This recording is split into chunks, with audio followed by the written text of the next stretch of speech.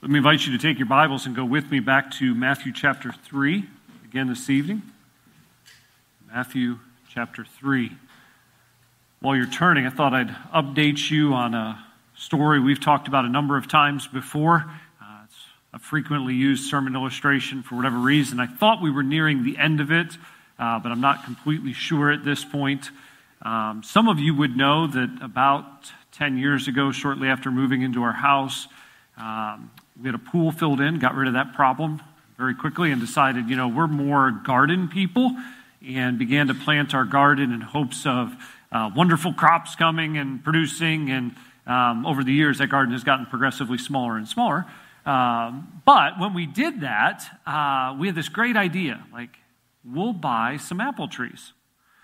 We've talked about this again, so many of you are familiar with this, but we looked through a catalog, and evidently you can order apple trees. I didn't know that prior to that time, and rather than just going to Home Depot or Lowe's or whatever and picking them out, we just ordered them. I mean, the price was great, and they shipped them, and they have a warranty, and I'm like, what could possibly go wrong?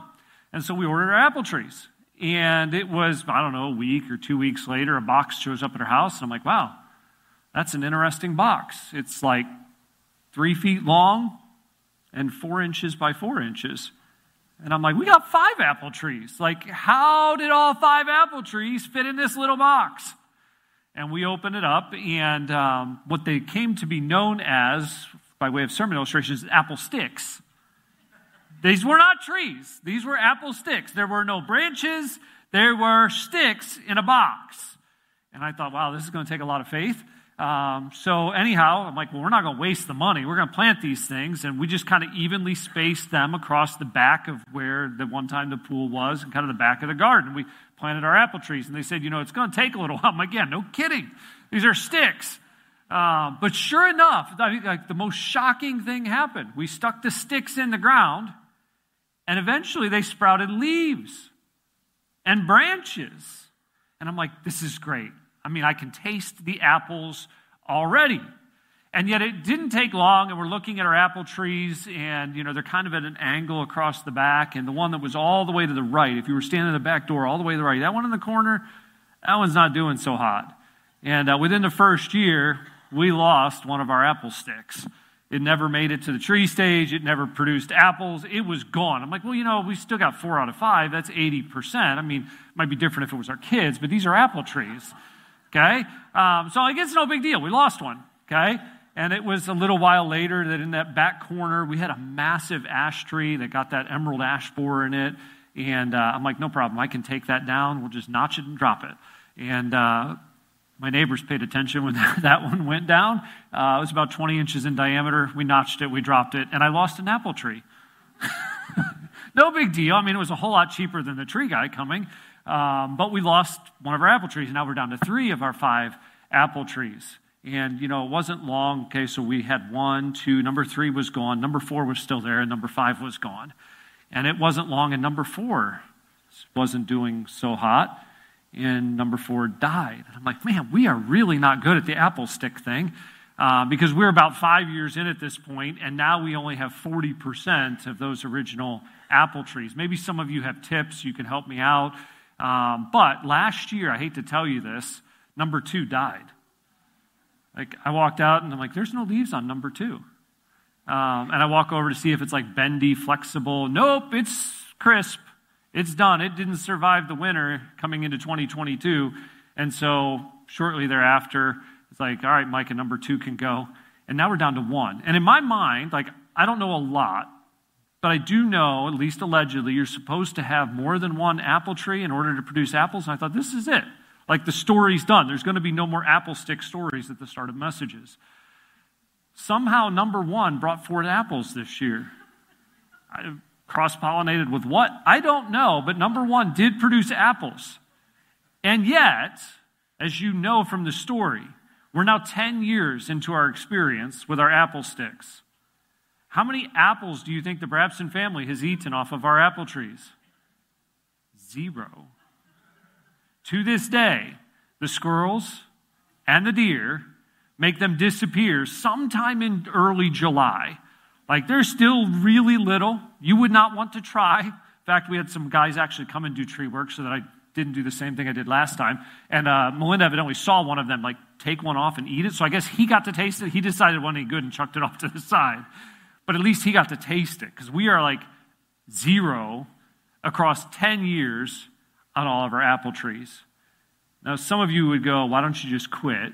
And that's probably the right decision at this point. Maybe number 1 just needs to go. I mean, it's the first in line. It's still there. We have to weed whack him around it and mow around it. It should probably just go.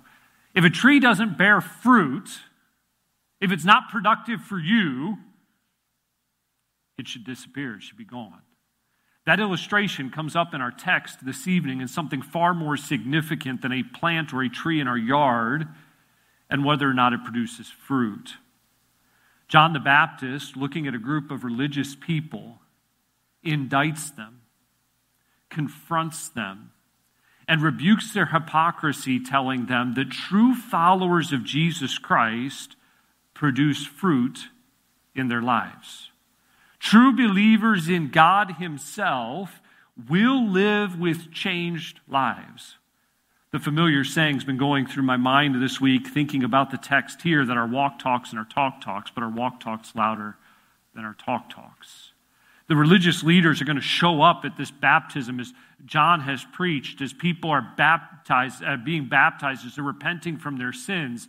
And yet the heart of the religious leaders really isn't in the action that's taking place. This morning we looked at verses 1 through 6 and saw this call to personal repentance that John issues. We're in a very unique place. He's in the wilderness, verse 1 tells us. Verse 2, he proclaims this message: repent, the kingdom of heaven is at hand. Turn from your sin. The king is here. Submit to his authority. Worship him in his glory. The king is here. And yet, we know that that's not the heart of all present. Thankfully, the message does get through in spite of the unique place, verse 1, or the unique individual, verse 4. Verses 5 and 6 tell us there's people coming from Jerusalem, from Judea, from around the entire Jordan, and they are being baptized. They're identifying with John's message about Jesus, and they are confessing their sins. Tonight we move from that call to personal repentance, secondly, to the condemnation of hypocritical worship. The condemnation of hypocritical worship in verses 7 through 12. And again, don't necessarily want to challenge us to be overly introspective, but I do want us to be on guard and asking God to work in our own lives, because these religious leaders are going to come believing we worship God. And yet they're misguided in doing so. They're deceived in their self-righteousness. And John seeks by direct condemnation, by very vivid illustration, by warning of future judgment, to call them to turn around. As we look at this condemnation of hypocritical worship, John notices a very unique group in the midst of everyone else that's come. Like up to this point in the text, we've been told there's people coming from all these different geographical areas, and yet John hasn't addressed any of them specifically until we get to verse 7. And as he sees them, he confronts them. His confrontation is first raised through a question, then heightened by a command, and finally is furthered through instruction regarding judgment that will come. As we work our way through verses 7 through 12 at this condemnation of hypocritical worship, notice first it begins with a questionable interest in verse 7. A questionable interest in verse 7. Verse 7 says, "But when he saw many of the Pharisees and Sadducees come to his baptism, he said unto them, O generation of vipers, who hath warned you to flee from the wrath to come?" As we look at this questionable interest, consider first the unexpected affiliation. It might not jump out to us because, as modern Bible readers, we're so used to hearing Pharisees and Sadducees, or Pharisees and scribes. And yet culturally, during that day, these were two very distinct groups. The Pharisees, on the one hand, as you may know, were kind of the separatists of their day. They were the ultra-conservative interpreters of the law. In fact, they even described themselves as setting up a fence around the law in order to protect its integrity. Like, okay, here's what the actual law says, and so in order to make sure we don't violate that law, let's build a fence that just kind of keeps it extra safe, extra secure. Because if you never cross the fence, then you don't have to worry about crossing what the law actually says. By the way, fundamentally, that misunderstands our human heart. Okay? The problem is not outside of us that we can somehow restrain. The problem is inside of us. This is the group that was known even for when it comes to things like making sure that they remember the Sabbath and keep it holy, would go around and count their steps, we're told historically. We want to make sure we don't go too far. We want to make sure that we don't do any work. So we're going to count and limit our steps on the Sabbath in order to make sure we fence that law and don't violate what God has said. As a result, they've made these man-made applications. That's the Pharisees. Then we're introduced to the Sadducees. Often the Sadducees were one of the chief priests, or the chief priests were involved. They were often marked by wealth. In fact, you can look at different commentators and they're described to be the aristocrats of that day. Here's people who are intelligent, who are well off, who have these positions of leadership within the priesthood. But they're not as conservative in their understanding of the Torah. These are the individuals who denied the supernatural, denied the possibility of miracles, saw no hope of the afterlife or the resurrection of the dead. It's like, when it's done here, it's done. They denied the possibility of a future kingdom. When you hear that and you go Pharisees and Sadducees, what ought to jump out to us is not what we typically do, like, oh yeah, it's the Pharisees and Sadducees, here they come again. It's like, why are these groups together? They don't belong. They're diametrically opposed to each other in what they believe. One side is ultra-conservative, seeking to fence the law. The other is looking at parts of it going, no, we don't believe that. Let's redefine that. And they're very liberal in their interpretation. And yet, when it comes to John the Baptist, and as we'll see very, very quickly and more significantly when it comes to Jesus, they find a very united purpose. Here's something to stand against. Here's someone to stand against. These are the religious leaders who typically were at odds with one another, so we shouldn't expect them to be together. And that's why we call it this unexpected affiliation.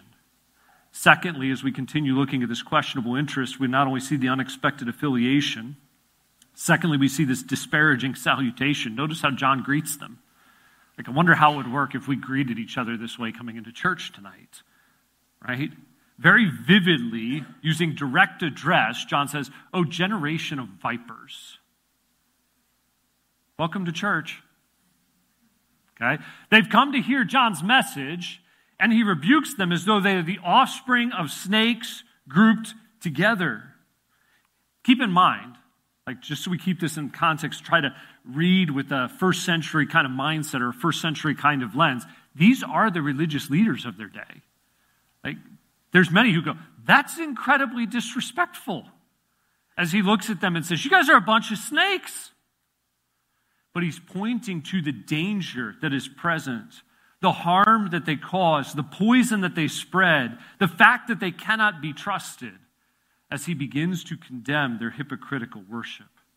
We've looked at their questionable interest, first in their unexpected affiliation, secondly in this disparaging salutation, third, it's furthered in the antagonistic question. John asks this question, who's warned you to flee from the wrath to come? With a sense of sarcastic judgment, the point of John's question, as I briefly alluded to this morning, is why are you here? Snakes, why did you even come? This isn't about your heart with God. This isn't about repentance and confessing sins. This is about something else. And again, while the motive may not be as starkly different for us, I think we would do well to ask, so why am I here? Am I here because I want to praise God? Am I here because I want to hear from God through His Word? Am I here because I want my life to be changed by His grace for His glory? Am I here because I want God to use me to make a difference in somebody else's life? Or am I here because it's like, well, it's just what I do and it makes me feel good about myself? Am I here because maybe somebody else will reach out to me? Am I here because if I'm not, what will others people think of me? And I want them to think good of me. You see, John begins to rebuke them knowing that their motive is off. And he asks a very antagonistic question: who told you to flee wrath and come to be baptized as though you repented? By the way, that word wrath is very fitting when it comes to God's judgment against sin. We do well to not dismiss that, but to remember that when we sin, when we are God's creation, we are God's creature, He made us for Himself, and we rebel against Him, we live for ourselves and disobey Him, the right response, the righteous response is anger against that sin.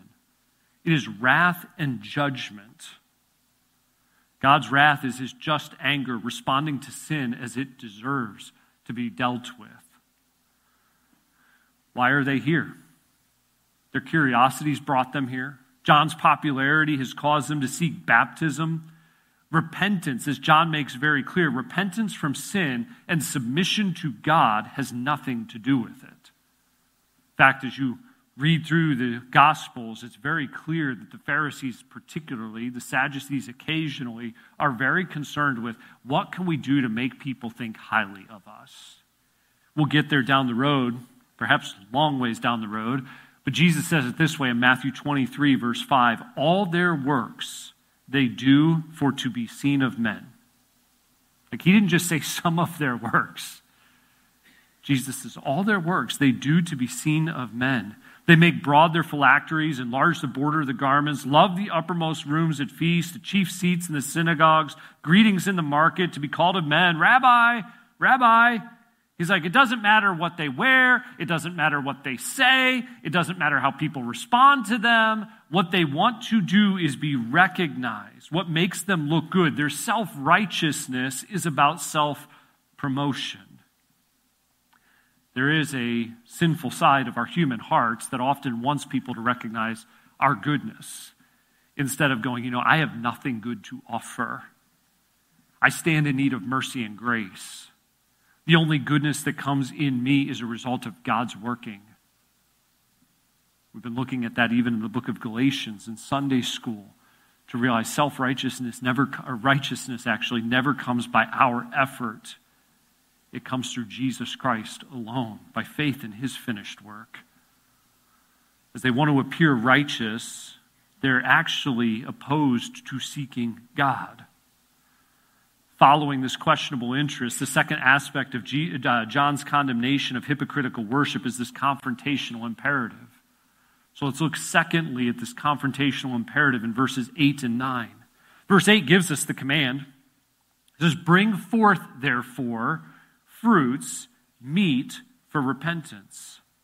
Recording John's word, Matthew once again points us to a very vivid word picture. It's the one we used as our opening illustration, the idea of bearing fruit. Fruit should get produced naturally, organically produced. It isn't just contrived. I was scrolling through the news this morning and I just saw a headline about making meat. Again, that whole idea of somehow we're going to make meat. And I don't know how that sits with you. I don't know much about it. I did not click the article because there's a side of me that goes, nope, made in a lab, I'm out. Okay? To go, when I bite into an apple, I'm not expecting some chemist to have figured out how to make that work in the lab. Expect it to be produced organically, naturally. And John here is looking at these religious leaders going, fruit isn't something that's contrived. As you turn from your sin, there ought to be something that just naturally comes out.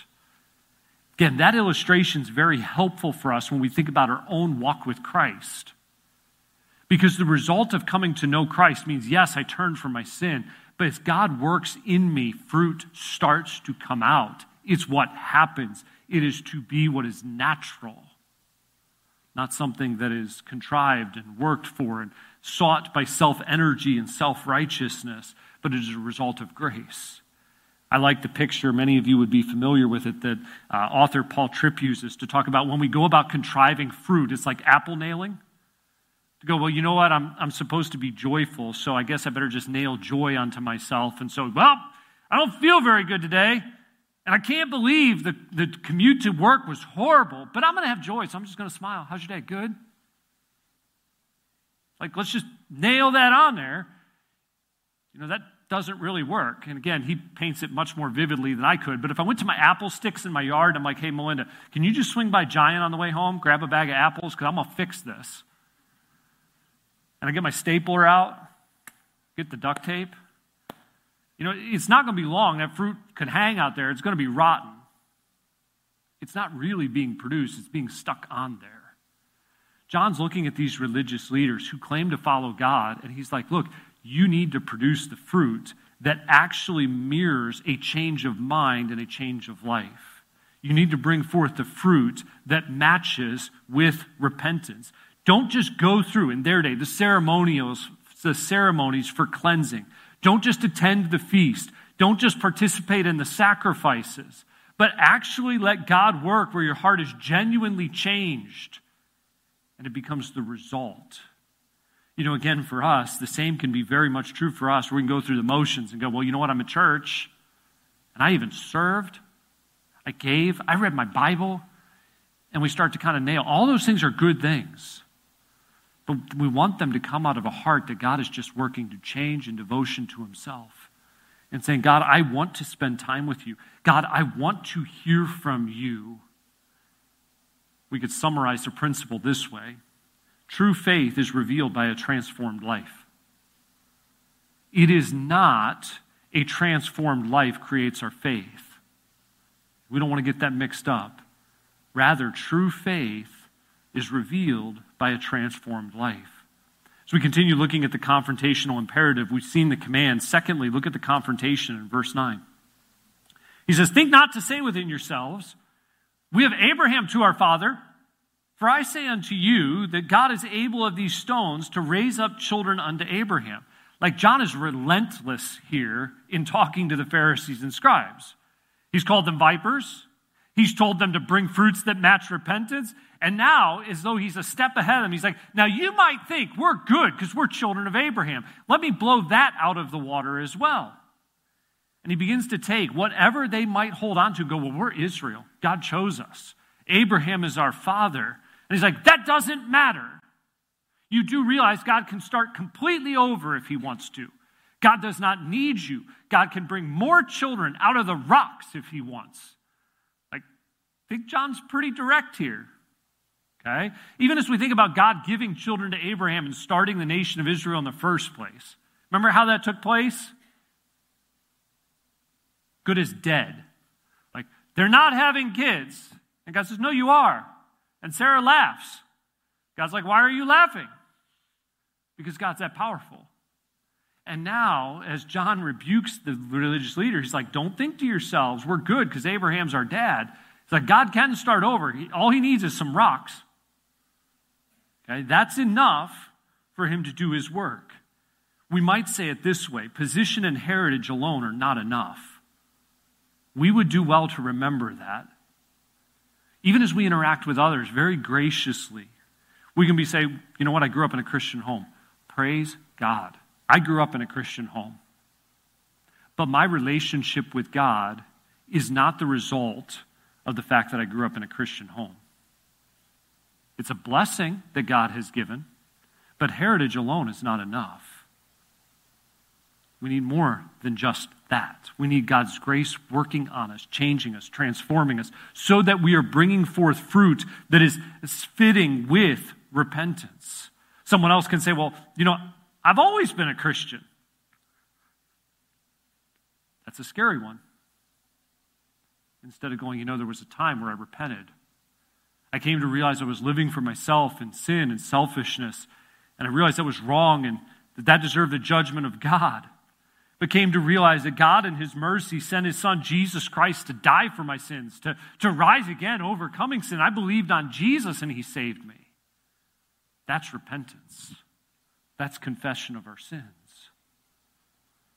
So we continue looking at Jesus' condemnation of hypocritical worship. We've seen first the questionable interest. Second, the confrontational imperative. And then third, in verses 10 through 12, the judgmental indictment. The judgmental indictment. Having exposed the hypocritical motives of the religious leaders and commanded them to change, John now indicts them and instructs them regarding God's judgment of them. As we almost could expect by John, we look at this judgmental indictment. It is first communicated through another vivid illustration. If you like word pictures, I kind of laugh reading John because this is not me to go, let's bounce around from snakes to fruit to axes and trees. But this is what John is doing. It's communicated first through this vivid illustration. He says in verse 10, now the axe is laid unto the root of the trees. This is a metaphor that also shows up in the Old Testament, particularly in Isaiah and once in Ezekiel, where God prophesies of future judgment. And now John uses it to indict the religious leaders to say, even now, like with a sense of immediacy, a sense of imminence, even now the axe is right there at the tree, ready to take it down. You know, again, when we think of chopping a tree down, we think of going just a little ways up and notching the tree and beginning to work at it and then going from the other side. And yet what John says here is even more severe than that. Like, let's not just take the tree down, but let's begin to hack at its roots. There is no stump. There is no possibility of this shoot springing forth, right? There's other points where we can go to the Old Testament and talk about this little shoot that springs up, this branch, like Isaiah 11. The picture John paints here is very severe. To go, nothing will be left, no hope of growth, let alone fruit, because you aren't producing. John is making the point, it's time to repent and live in true righteousness. These trees are unprofitable. They're not bringing forth good fruit. In fact, you catch that in the next verse, in verse 10, as the illustration continues. Therefore, every tree which bringeth not forth good fruit is hewn down and cast into the fire. So what is the evaluation of which trees to keep and which ones to get rid of? Here, John's saying it's fruitfulness. When fruit is present, it serves its purpose. It's symbolic that repentance has taken place. Fruit's the criteria. It's the evidence of faith, of what's flowing through the roots, of doing what it should. Keep in mind, again, fruitfulness is a result, not a cause. Because we can read this and go like, oh man, well I better make sure that I'm doing so that God's good with me. No. It doesn't work that way. We're good with God because of Jesus. There is therefore not condemnation to them who work really hard at being righteous. It's not what the text says, right? There is no condemnation to them that are in Christ Jesus. Nothing separates us from the love of God. So what makes a difference? Why does our faith show up? It shows up in our works. It's James 2. It's the whole book of Titus. To go, when God has transformed and changed my life, He's declared me to be righteous in Christ. Yes, I will not be immediately perfect, but God will be producing fruit in me. It will come out. And so John is challenging these leaders to evaluate themselves. And he does so saying it's like the trees ready to be taken down and cast into the fire, which even there points to God's judgment. We'll see that again as the verses unfold. First, this judgmental indictment is communicated through a vivid illustration. Second, it's heightened by an incomparable comparison. I kind of laughed as I was typing those words this week because that is an oxymoron. Okay? May not be the sharpest tool in the shed, but I get it. That doesn't make sense. But there is this incomparable comparison within the text because John makes a comparison from the lesser to the greater, and the distance is so large that the comparison is hard to make.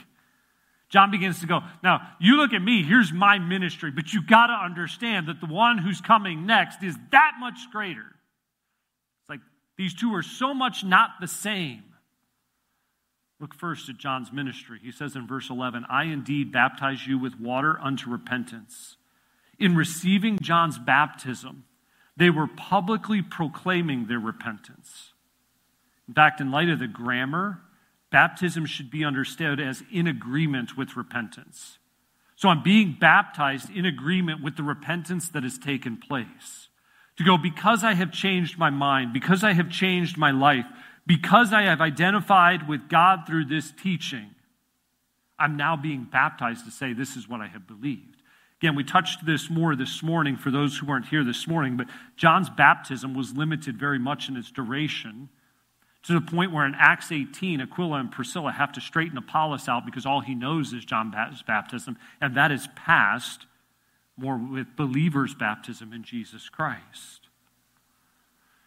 But he says here's my ministry. I baptize you with water that is in agreement with repentance, not causing it, but representing it. But beyond John's ministry, we're focused secondly on Jesus' ministry. Jesus' ministry is greater because of his superiority. Notice the next phrase. He that cometh after me is mightier than I. In fact, I thought we'd get there in verses 13 to 17 this week. It'll be next week now, where Jesus does show up, where his baptism does take place, and then the temptation occurs.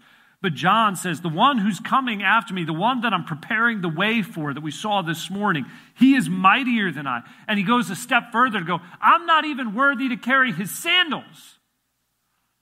Takes and tries to heighten the comparison that much more to go, while John has been called to announce him, to proclaim him, to get people to confess their sins as they prepare the way for him, John's like, I can't even carry this guy's sandals because of who he is. John speaks with an incredible sense of humility as his ministry involves the opportunity to proclaim Jesus Christ. It's just a small aside by way of application for just a moment, just a small aside. Can I just challenge and remind us that none of us here are ever worthy of opportunities to serve Jesus Christ?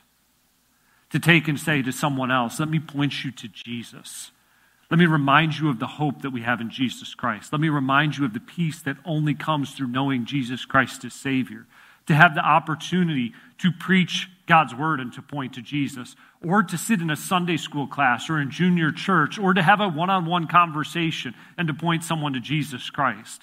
Like, we have an incredible message that we get to share, that we are called to share, but we would do really well to have the mindset of John that goes, I'm not worthy for this.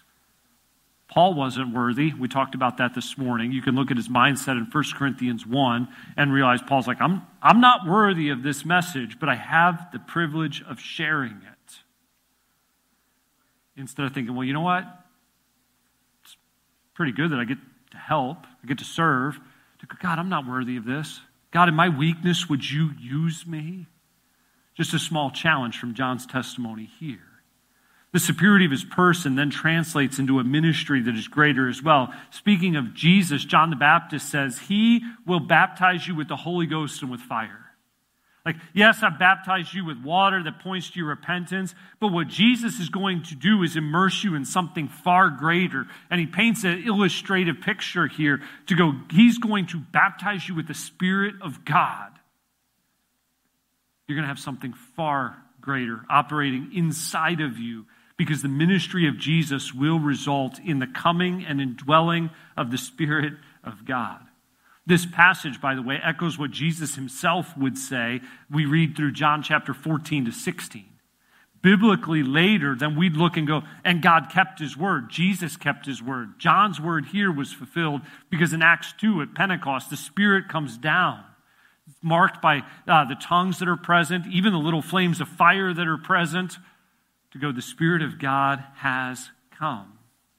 What's wonderful about that, if I can remind us, John is speaking to religious leaders, speaking to Pharisees and Sadducees, and going, the one who's coming, Jesus, is greater. He's going to baptize you with the Spirit. What they cannot do in trying to bring forth repentance, in trying to bring forth right living, the Spirit of God will. What the law cannot do, the Spirit of God will. You know, I think of those texts like 2 Corinthians chapter 3 particularly, which remind us that we are not sufficient to change ourselves.